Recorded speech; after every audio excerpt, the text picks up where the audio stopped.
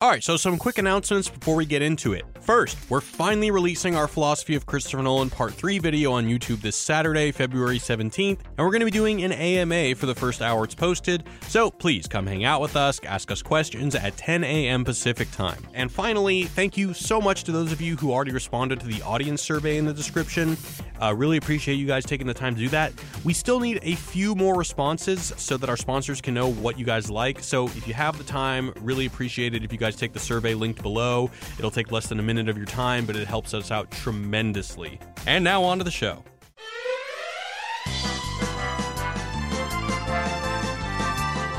Hey everyone, welcome back to Show Me the Meaning. Show me the meaning. My name is Jared. I'm joined here again by Ryan and Austin, and today we're doing something a bit special. So in our Gattaca episode, we actually skipped the mailbag because after our Get Out podcast, which is actually one of my favorite ones that we've done, we got an influx of really, really insightful, interesting emails. And thank you everybody for sending these emails because they were really exciting, really thought-provoking, and that's why we're actually dedicating a whole audio file to mailbag for Get Out. So this is Get Out Revisited, where we're going to talk about all the insights that people sent us and their questions. So without further ado, let's get into the first question. So we're going to be paraphrasing some of these. We're going to not be reading the whole email because some of them are very long. So if we don't really read your email in its entirety, I apologize. Some of you just had so many really interesting thoughts and we just don't have time to read them all in their entirety, but we'll hopefully get to the good stuff. So this first one is from Jake, and we actually got a number of emails of people pointing out something that we did not mention in the cop scene. So Jake actually says two things, but I'm going to focus first on the one thing that a lot of people pointed out. He says that part of the reason Rose was so eager to play the hero and tell off the cop is because that way there would be no record of him being out that way and traveling with Rose. This is partly why when Rod goes to the police station, they just ignore him. So once again, Peele metaphorically shows us that sometimes under the facade of white liberal values, there's actually something darker and more sinister that serves to perpetuate racism rather than address it. And then he actually goes on to say, in a way, this is during the cop scene. He says, in a way, Rose was perpetuating an environment that allows racism to thrive by denying Chris his own agency because he clearly just wanted to do what the cop was asking. Rose's eagerness to play the hero takes the focus off the theme of systematic racism, the police structure, and puts the focus on white upper-class liberals trying to protect their ally status to the point where it silences the black community, and these issues of systematic racism just go on within the black community largely unnoticed, because as long as white liberals feel good about their personal morals, they can ignore the systemic power structures that allow racism to persist. So, first of all, yes, thank you to everybody who emailed us talking about that thing that we did not notice within the cop scene, is that perhaps there was a greater motive to Rose kind of bringing race into the discussion with the cop, is just to make sure that it's not in their database. So I'm curious to you guys, does that revelation make you read the scene any differently? Well, my follow-up question to all these people is why did they call the cops to begin with then? You know, if she's this, maniacal, person, why would they have to call the cops? Just because they hit a deer, why not just? And she's worried about a paper trail. Oh, I guess I kind of presumed that maybe the cop just drove by. No way. I mean, they're out in the middle of nowhere. They hit a deer. It was clearly like we called a cop just because we wanted to be safe. Well, it's not. I mean, I think it's a fair assumption, but I don't think it's a crystal clear. Right, but yeah, I feel like we would have seen. Yeah, I mean that does seem like it could be a little bit of a poor strategy on her part if she's really trying to eliminate a paper trail. But maybe the idea then, and I don't have the ultimate answer because I'm just going to try to just go with this and play devil's advocate. But maybe the idea would be that they didn't think that it would require any sort of scanning of IDs or anything like that, but that rather she would just call. She was the one handling everything, and it was just to report, hey, there's a deer here, get someone out here to clean it up. Not that big of a deal. You're telling me this criminal running a secret brain operation doesn't know the laws and people are irrational. Well, either way, I don't know. Either way, even if the cop got their IDs, put it in the system, and then Rod went to the police and said, hey, my friend Chris has been kidnapped, and they look into their system and they said, yeah, it looks like Chris was on his way to his girlfriend's house, just like you said. I mean, how would that raise alarm to the police. Like, Well, it would just be like one thing to say, okay, well, at least you're telling the truth about something. I don't think they thought that he was lying. They thought that he was just crazy, especially with the whole sex slave thing. Right. Yeah. Yeah. Real quick, because like literally 7 people or something like that emailed the exact same thing about the elimination of the paper trail, I just wanted to give them a quick shout out. John, Dave, Barry, Jake, and Hugo. So there were 2 Jakes in there, and you guys all were like, what about this? Because apparently this is like a common, what would you call it, fan theory that is on like Reddit forums that people are talking about, that, oh, maybe that's another reason, just another layer to this whole thing, that she wanted to eliminate the paper trail. But I will say that if that were the case, I think it could be there in a very subtle sense. I don't personally think that is in the forefront of the text. But it could be there. But if that is the case, if that were in the forefront, I think that would really detract from really what's going on in the scene, which is Rose playing the white superhero that she's trying to save. So she's overcompensating. And then the important factor is you have obviously the cop who is acting in a discriminatory manner. You have a black male who is the representative of like every black male in America, who is just being obedient because you don't talk back to cops and you don't do that sort of thing. And then I think what's really just being highlighted is that tension, whereas, and then Jared pointed this out too, Rose can say, oh, this is bullshit or whatever. She can cuss, she can be aggressive, but black people are trained that you don't do that because you can get shot, even for just like turning your back and walking away. So I think that would detract from this social commentary, which I think is the primary point. Well, I think that Jake, at least one of the Jakes, brought up a good point in that it actually works into it. Yeah. And I think that it can be both. I mean, I think I'm more connecting with Ryan's point to the fact of like, well, why did they even call the cops in general? And even if they did have a paper trail, what would that really achieve? I mean, if she was really so concerned about hiding the fact that Chris went to her house, then like why would she allow Rod to know?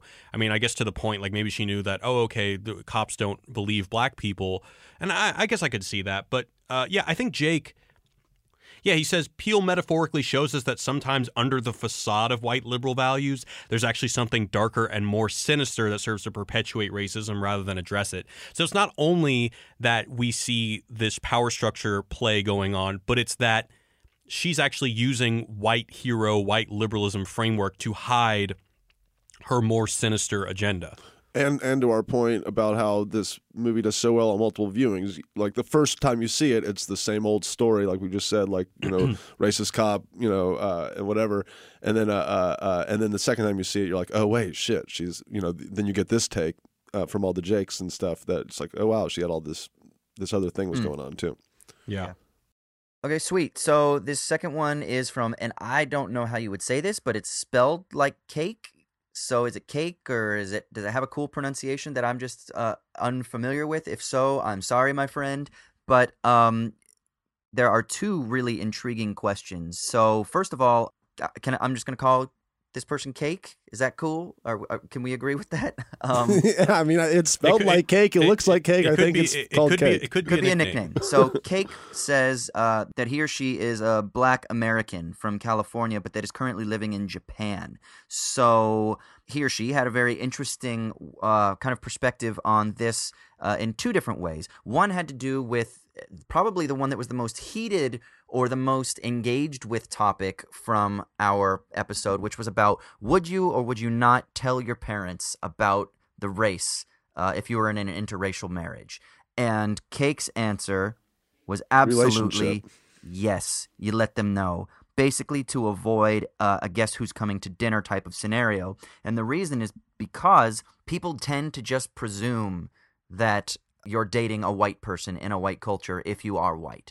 And so this idea of introducing a black person would automatically be met with a sort of disorienting experience. And so you absolutely do that. And I would say that we got this similar response from about 3 or 4 different people through email and also through Twitter, a couple of individuals that I had some really lovely conversations with that all said, fuck yes, you tell them that the person is white or that the person is black if you're in an interracial marriage. And I thought that was really interesting. What do you guys think about that? I didn't really think it was too controversial. I kind of thought we were all on the same page that it is something relevant and it is something important.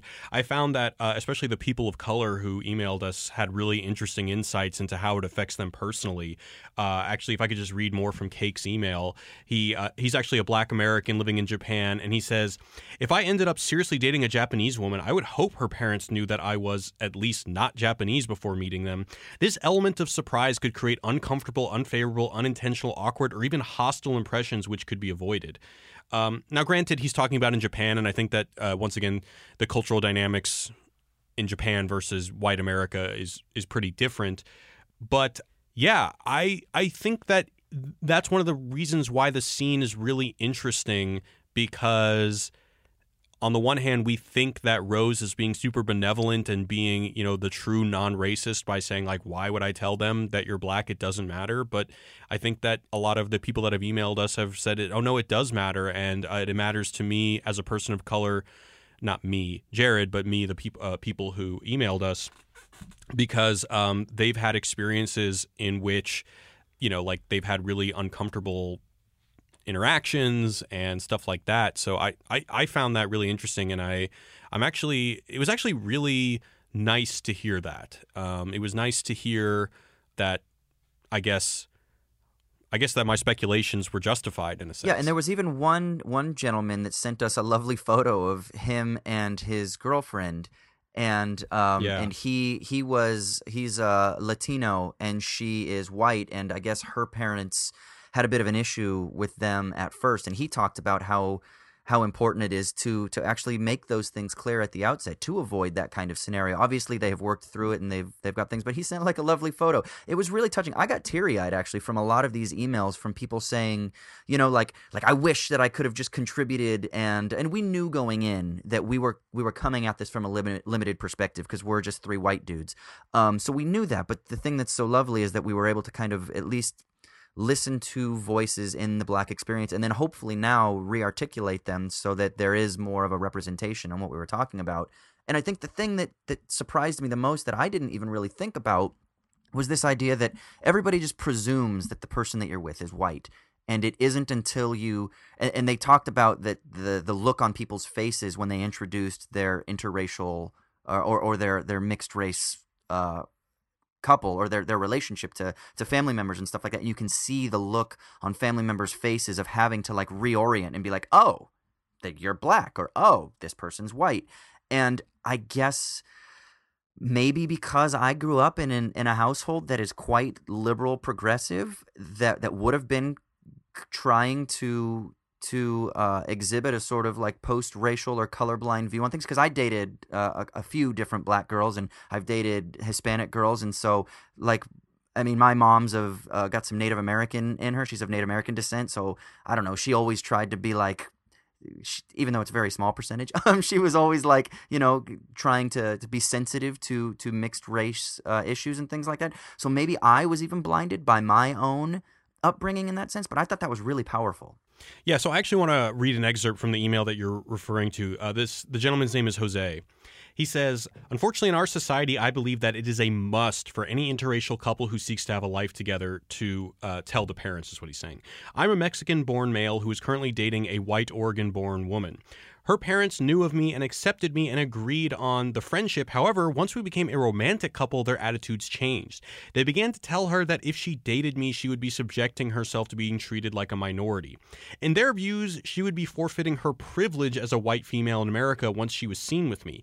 Not to mention that they believed that our children would be called mutts and would have to true identity to pull from. I believe that her parents are not literal racists themselves. They are really nice people and have eventually grown to accept me in the relationship I have with their daughter. However, I do believe they are part of the problem of systemic racism.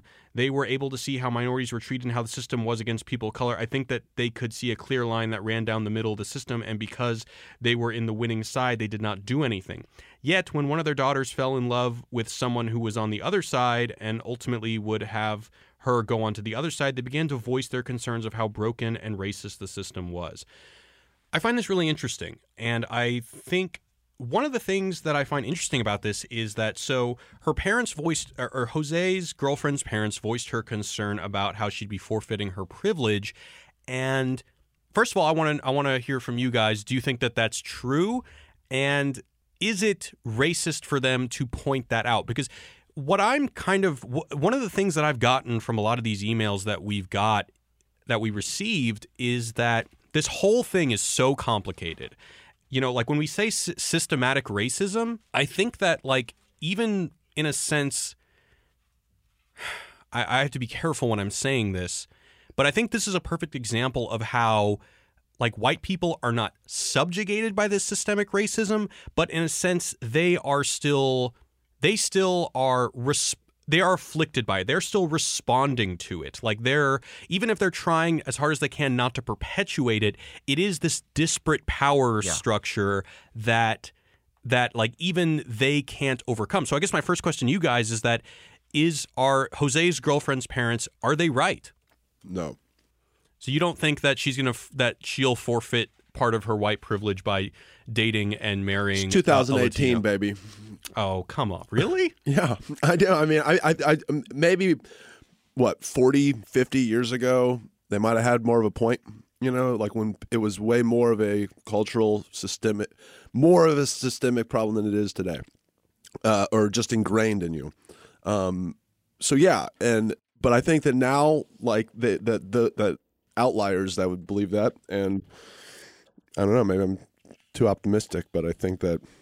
What do you think, the nation's Austin? changed. You know, it's not perfect, but it's changed a lot. I mean, I think that everything is ultimately conditional and contextual. Like literally everything. Like I think that you can't say yes or no outside of conditions. So I'm going to say yes, and it's conditional. And what I mean by that is it's different. So I bet when she is on her own and she's a white woman who just walks into a bar without Jose, she would not necessarily be forfeiting her white privilege in that instance because no one identifies her as being in a mixed race relationship.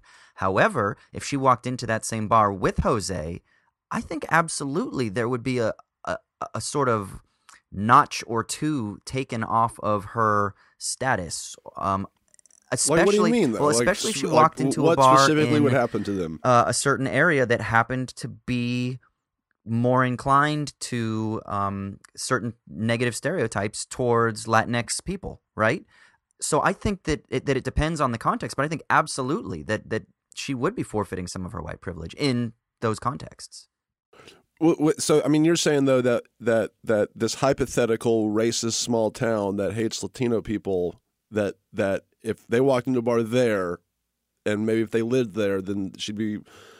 But you really think that that's like has to do with America at large? You know, I mean, is that a greater representation of what you feel like all of America is? I would never say I would never use the racist small town where everybody hates Latinx people. I wouldn't want to generalize or be as absolute as that, but I would say that I guarantee you that there will be contexts and situations where she would walk in and she would be negatively affected by her status as being on the arm of a Hispanic man. Absolutely, 100%. Yeah, but what? Not only that, specifically but though? So what is happening to her? So for example, we say that a lot of the people of color who have emailed us have said that they would like people, the parents that they meet, if they're meeting white parents, they would like to be made aware that he's black so they don't have like a really uncomfortable situation. Imagine being a white woman coming to school for the first day, walking your kid into school, and the kid that you're chaperoning has a different color skin than you have, is like half Hispanic. That's going to get you some weird looks, you know. That's going to, So really, what we're talking about in terms of losing your status on the white privilege spectrum, it's you're getting weird looks. That's kind of the grand arbiter, you know. I don't think it's that simple. I think that weird looks is an easy entry point to understanding this, but it does put you in this camp of other, you know, of somebody that doesn't fit this comfortable narrative that a lot of people have in their head. You know, like when people see a white woman, you know, bringing her kid to school and and the kid is Latino, it just brings up questions like, oh, is that kid adopted? Is you know, like it would probably even bring up, you know, potentially offensive questions. Even asking, is that kid adopted? That automatically presumes, for some people, is that kid unnatural? And that is definitely an issue. And now some people, Right. and then Right, some people but- would maybe even go to like oh, that kid's adopted. How sweet of you. You took a poor black baby and you gave them a house, which again is an issue. So there are all kinds of issues that can come up, even just from that weird glance. And if I can just read a quick email from Catherine kind of to this, she Yes, says, she is herself, she is black. She's mixed race, but obviously, as she points out, that when you are black and white, then you are just black in old money, as she says, which I thought was interesting and really accurate. But what she says is, when you are a minority, especially living in a white majority area, people who haven't met you assume that you are white. That means that every time you meet someone new, you have to watch their face as they adjust their mental image of you to account for your real and imagined differences from what they were expecting. This is the case regardless of whether the person is a racist or not, but it is obvious and it does happen every time. And as you can imagine, it can be particularly stressful and or upsetting when you meet the parent/grandparent of a close friend and you see that racism splash all over their face. And I think one of the things that's so important is she said, even if the person is racist or not, what she means is even if this person isn't like a card-carrying KKK bigot, nevertheless, there's still an implicit bias. And that implicit bias is something that I think this film is really addressing as well as all so these just other so we're things. all on the same. So we're on the same page. Like when you say you brought up the thing about the interracial couple going into the bar and then they go down a couple notches on their white privilege. It's really, we're talking a lot about like social niceties and people's kind of. We're talking about psychological stuff more so than like, oh, you know, the hey, get out of here, colored person. Well, that's the point, is that racism isn't just about somebody who actually actively hates somebody. I think that what the film reveals is that racism can be a structural cultural thing, and that it's not as simple as, oh, I hate, you know, such and such minority. So, like, yes, we can talk about just social niceties, but those niceties have much bigger ramifications than simply like, oh, I was uncomfortable for a second. And I think if you really start thinking at the affective level, the more you have those negative, instinctual, habitual, emotional, and affective reactions to somebody, the more you do that, you're building connections in your body that then will force you to view the world in a way that is less inclusive and that is less embracing of difference, and then that will produce social effects and political effects when you broaden that out beyond just the individual and personal. So yeah, maybe at the individual level, maybe it's someone that's just like, oh, okay, well, an adopted black baby, interesting. But if you broaden that sentiment out and you deepen that sentiment out over epochs or decades or whatever, that's when it becomes a systemic problem. And I think that's what is being pointed out by these individuals. Not just, and I know this is for Ryan, because you're a libertarian, you tend to think of things more on the individual and personal level. And it's hard to think in terms of the structural. And so there's a little bit of like a translational issue that needs to take place between the kind of the more libertarian perspective on this and the sort of more structural and systemic. And so that's, I think, where there can be a little bit of a push and pull. I feel like the difference is that like I mean, I totally acknowledge the systemic issue. Like I totally get that. Like, yeah, if you're in an interracial marriage, you are different than most people. You know what I mean? And that can cause issues. It's more just the level of importance I give that, you know, to, okay, you know, yeah, if that's me, I'm in an interracial marriage, fuck everyone. I don't, you know, like maybe that's just a personality thing, but or maybe you have the privilege to be able to say fuck everybody, but maybe the black person or the person of color doesn't have the ability to say but I'm fuck saying everybody. that if I was in an interracial marriage, you know what I mean, with, you know, like I would, hopefully me and my partner would say, all right, I get that everyone, when I meet them, they don't get that I, you know, that they have to readjust their brain. How important is, you know, how much am I going to let that affect my fucking life, you know? Oh, I mean, yeah, you can talk about like, okay, you know. But isn't that part of the equation that we're talking about? Like in terms of this being an issue, being a problematic issue? Because it all started We're talking about a movie that explores these things. I mean, whether or not somebody well, should be... the question started out with are Jose's parents right for freaking out about, or for being cautious about their interracial marriage? It depends on, like, what do you mean by right? Are they morally right, or are they sort of, is there an accuracy to what they're saying that would be that would be something that would be a phenomenon? Because I would say that yeah, that is something to worry about. But here's the issue: is it something to worry about in the sense that then you don't date the person because of that? Which seems like that was their concern. It came from a place of fear of the other, rather than, I think what we're talking about is the recognition that actually what they hit on was something interesting, because it does kind of put her in a compromised position. And so there is something really interesting that maybe Jose and his girlfriend will have to deal with, is her sort of bearing some of that burden and losing some privilege herself. Now, obviously, anyone who's listening right now that's a person of color is going to be like, oh, boo-hoo, now a white person has to deal with a little tiny bit of discrimination. Yeah, you're absolutely right. I get that. I'm not trying to say that. But I think the point is to recognize that, yeah, there are social ramifications for being in an interracial marriage. And the reason is because of racism. Mm-hmm. So I actually want to clarify what I was saying earlier, and by going into another question about how I think that this next email is a good way of understanding just the all-encompassing, very disparate nature of racism, that it's not just, individual people who, like hate certain minorities, and it's also something that is not only, in certain cases perpetuated by white people, but also things that people not of color are also subject to the system. So this is an email from Jackson, and we got to be careful here because this is a little bit of a touchy subject, but I want to go right into it because fuck it. Jackson says, "Hey guys, love the pod, but one thing I noticed about this past episode was the fact that you didn't have any black people on the episode. Not saying you have to have a quota, but like reviewing Mean Girls, you had to have a woman on the pod. You're going to miss out on some stuff without a black guest. Did enjoy whichever of you talked about black pessimism, though. Sorry, sending this 2 days after listening. I'm bad at remembering y'all's names." So this is very interesting. So first of all, I just want to say, Claire has been a writer for a long time. We plan on bringing her on later. We didn't just bring her on because she was a girl, although, I'm not going to say that I'm gender blind like I am colorblind. Of course, that's a thing. I will say that someone on Twitter did say, hey, it would be great if you guys got a black person on the podcast. I reached out to Greg. Greg is the host of Thug Notes, and he was busy doing like a college visit or something like that. So then, and the reason why I'm bringing this up is because after Greg said no, I found myself saying, now wait a second.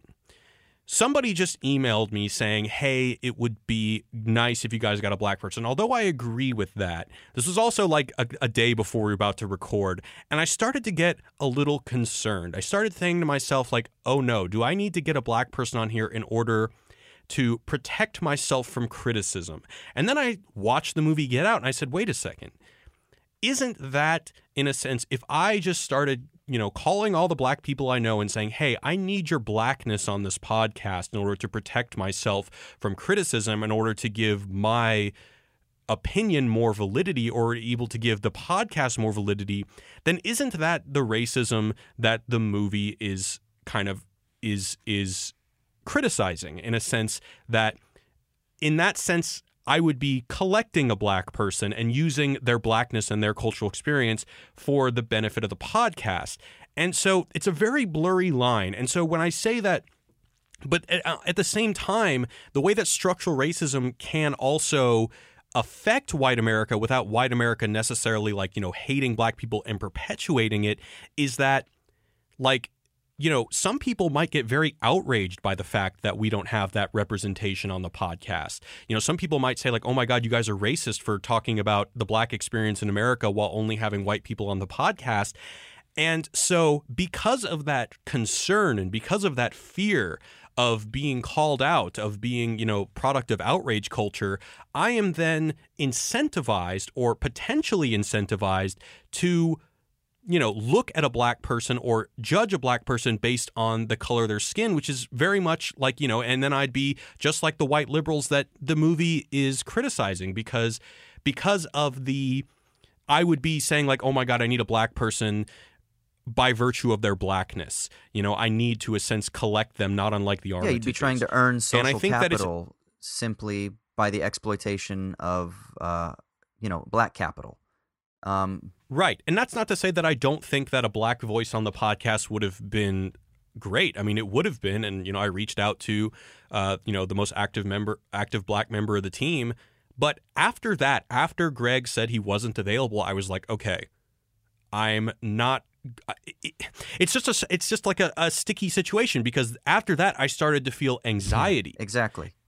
Yeah. And that anxiety is how, in a sense, the structural racism perpetuates it even among white people, because now I feel anxiety as to not seem racist, just like the Armitages, overcompensate by talking about Obama because they don't want to seem racist. So they'll say, I would have voted for Obama 4 times. And in the same way, I was feeling pressured of like, oh my God, I need to protect myself and I need to protect the brand from racism. And I got to get a black person on that podcast. But that's not appropriate. Well, that's the structural, at least I think, impinging power of racism that will affect exactly you or me or Ryan or someone who is a sort of white liberal, right? Is that we are still susceptible to this. Like I think that there's this interesting way, this interesting thing. People are like, they're so quick to be like, I'm not a racist. I'm not a racist. Donald Trump, I'm the least racist person you'll ever meet. Listen, I will tell you straight up right now, I'm a white dude right now. And yes, sometimes I am racist. Sometimes I'm not racist, but the power of my white privilege and my participation in the white power structure isn't something that I can just relinquish in 30 years of living, right? It's something that will take years and years and years and years, and I'm probably on my deathbed, I will still have an implicit bias. It is something that is so ingrained in me that it will take a very long time and a lot of effort and a lot of retraining and relearning and listening to the black experience to be able to overcome. I would love to say that I would love to eradicate any form of racism or implicit bias whatsoever, but I'm not sure that it's ever going to happen. But here's the one thing I do wonder, Jared. So I get that feeling, and we talked about this, remember? Because we were like, what are we going to do? Are we going to kind of go forward with this, or how are we going to do this? I wonder this, and this is going to be a little bit technical, but so there's something called speech act theory, and in speech act theory, there's a distinction that's made between the locution, the illocution, and the perlocution. The locution is like the word that is said, the illocution is the intent, and the perlocution is the sort of material effect, right? So let's say the illocution that you're worried about is you don't want to just simply kind of participate in that same brand of white, liberal, progressive racism, and that would be the intent. But what if, nevertheless, and I don't know, I feel like we might need to get another set of emails from some people to help us think through this. What if we just had that anyway, and we just brought a black person on anyway, and the effect of that then was to say, yeah, we might not be entirely pure in our motivation, but nevertheless, we're still now allowing there to be a platform for diversity and greater representation of voices. Would that be a better way or a good way, or is that a comparable way? Or maybe it's not good or better. Maybe it's just another way. Do you see what I mean? Does that work? That sort of No, I see what you mean. I mean, it's an interesting conundrum. I don't really think that there's a clear answer. I don't know. Yeah. No, I and that's why I'm really glad that we got this email, and why I think that this conversation is so fascinating, because on the one hand, yes, I reached out to Greg. I wanted a black voice on here. Once somebody mentioned it, I said, yeah, that would be a good idea. But at the same time, it's when that anxiety hit, when I said to myself, oh shit, we're recording the podcast tomorrow. What are we going to do? And then when that what are we going to do thing, like, and I think maybe that anxiety is kind of perhaps like my own racism, but like it's the white liberal brand of racism that the structure has ingrained in me. And I think that that's something that's also perpetuated through, like society's attempts to not be racist.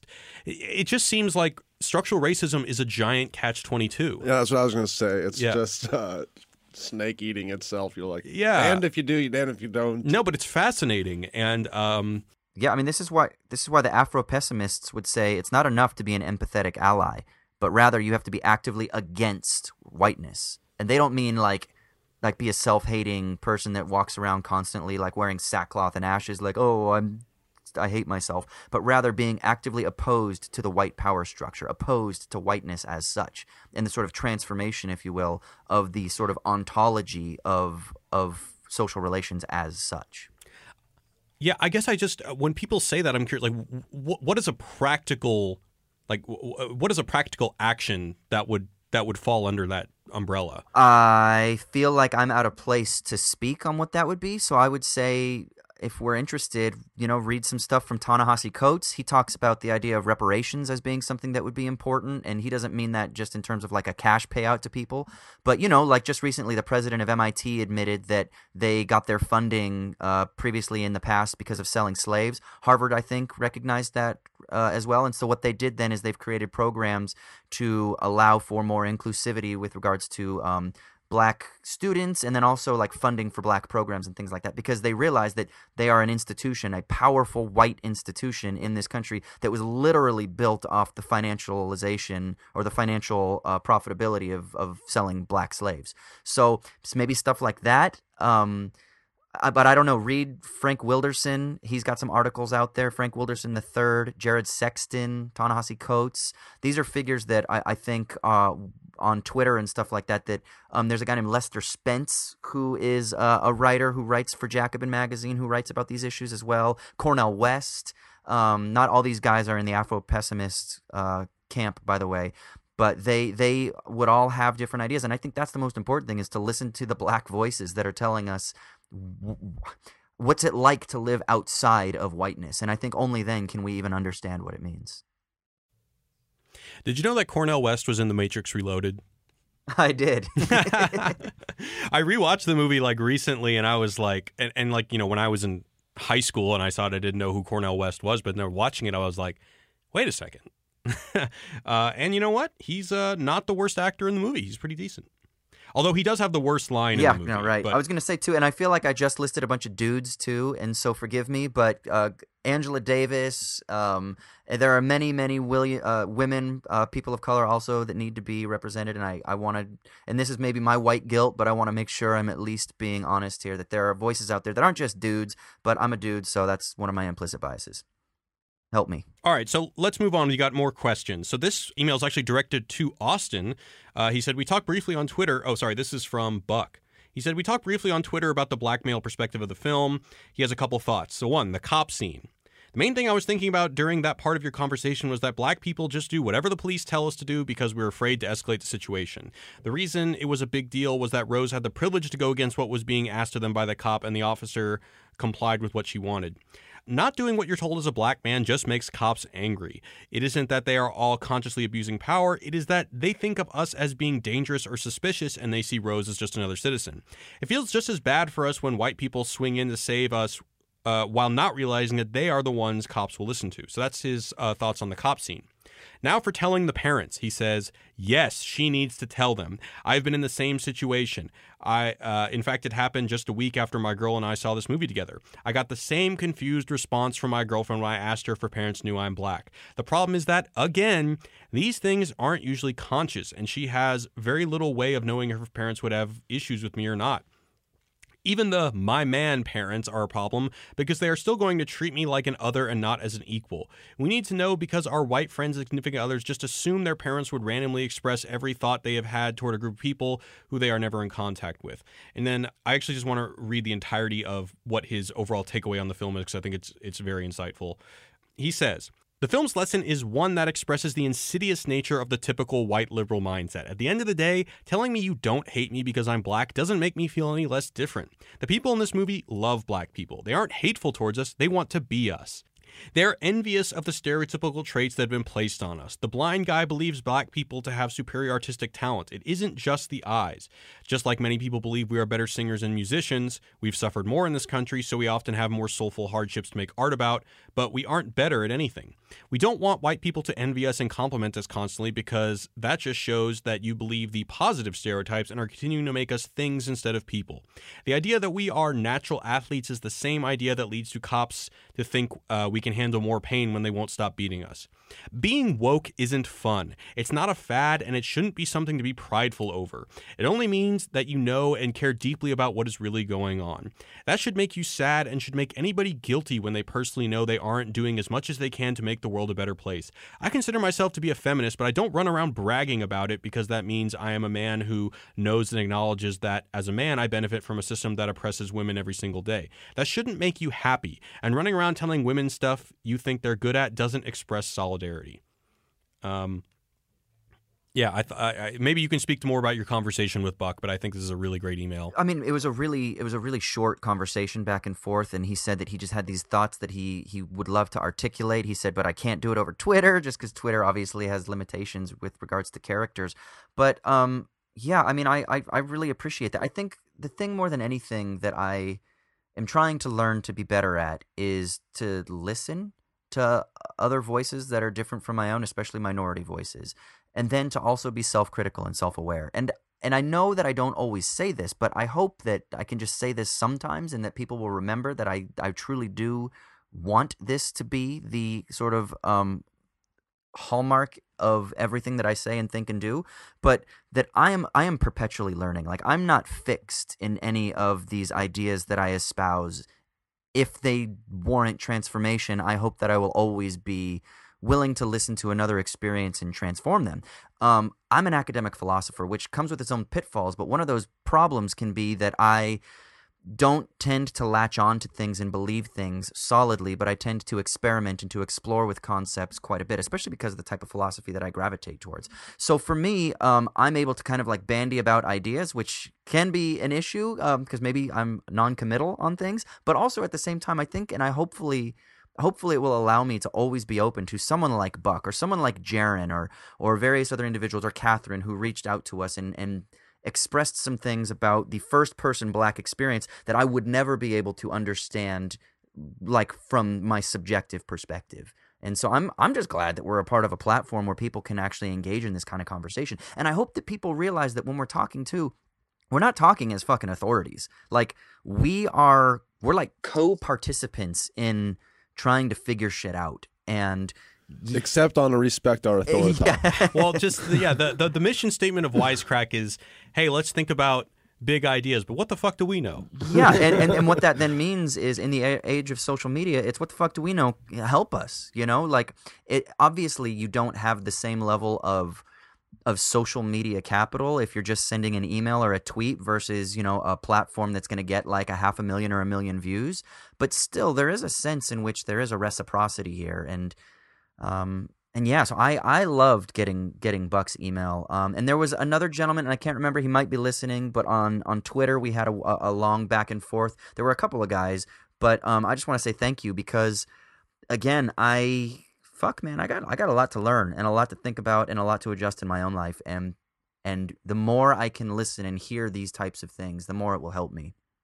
Segueing back to the previous email we had just read about the guy living in Japan, he said at the end, we didn't really get to it, but he said like why is the Japanese guy in the auction? You know, if this movie's, what is that saying?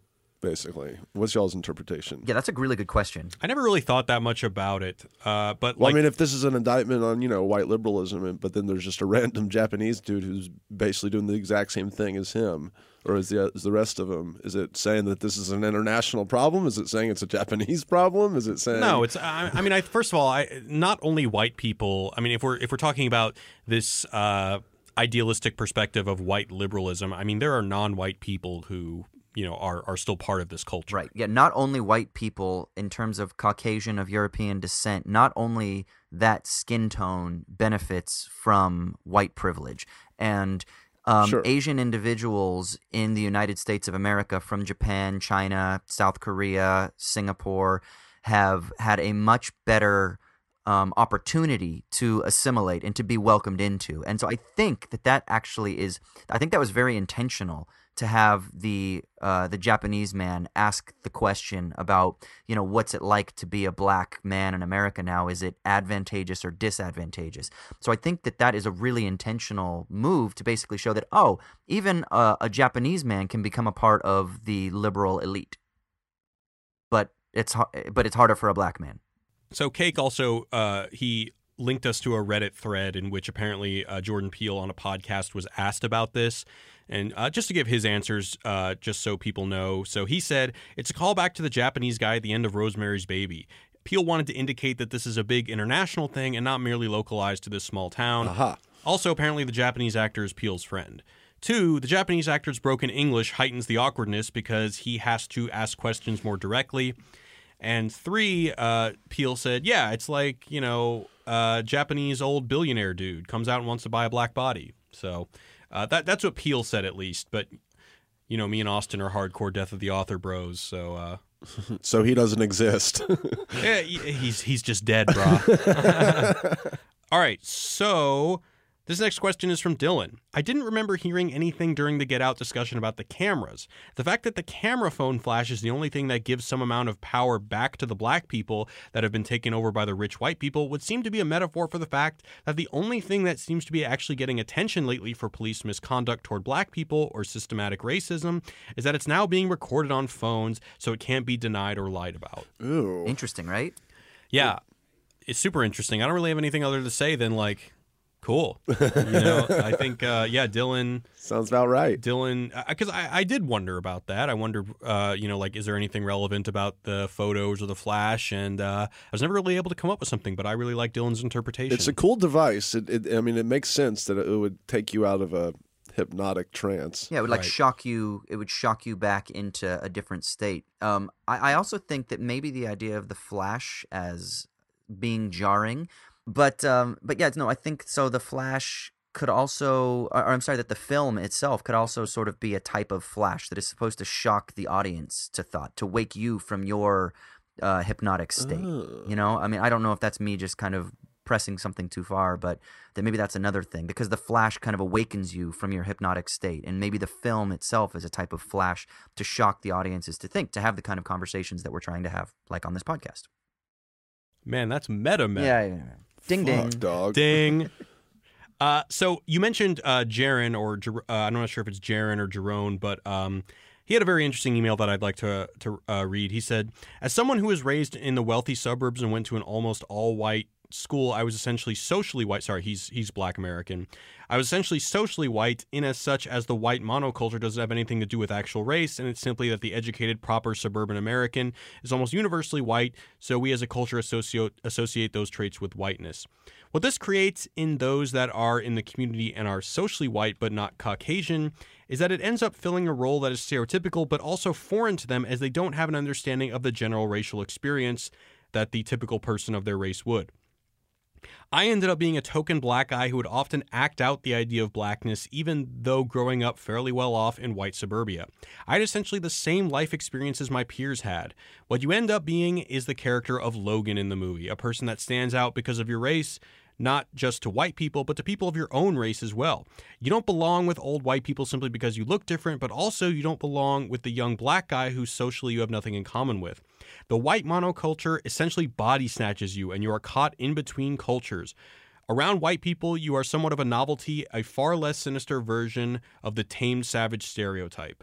And then he goes on.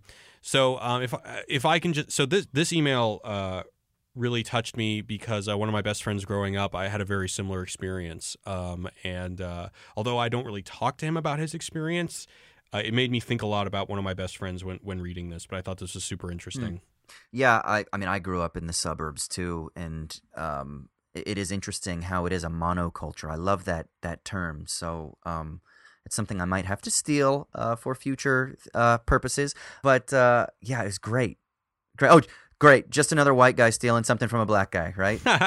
No, but it's a great term, and I think it actually does accurately describe the suburban life. And that was something that I sort of was intimating with regards to the similarities between this and Stepford Wives, is that there is something really strange about this cookie-cutter embrace that smothers monocultural suburban American lifestyle. And it's not, I don't think it's just particular to America. I'm sure other nations and other cultures have experienced this historically as well.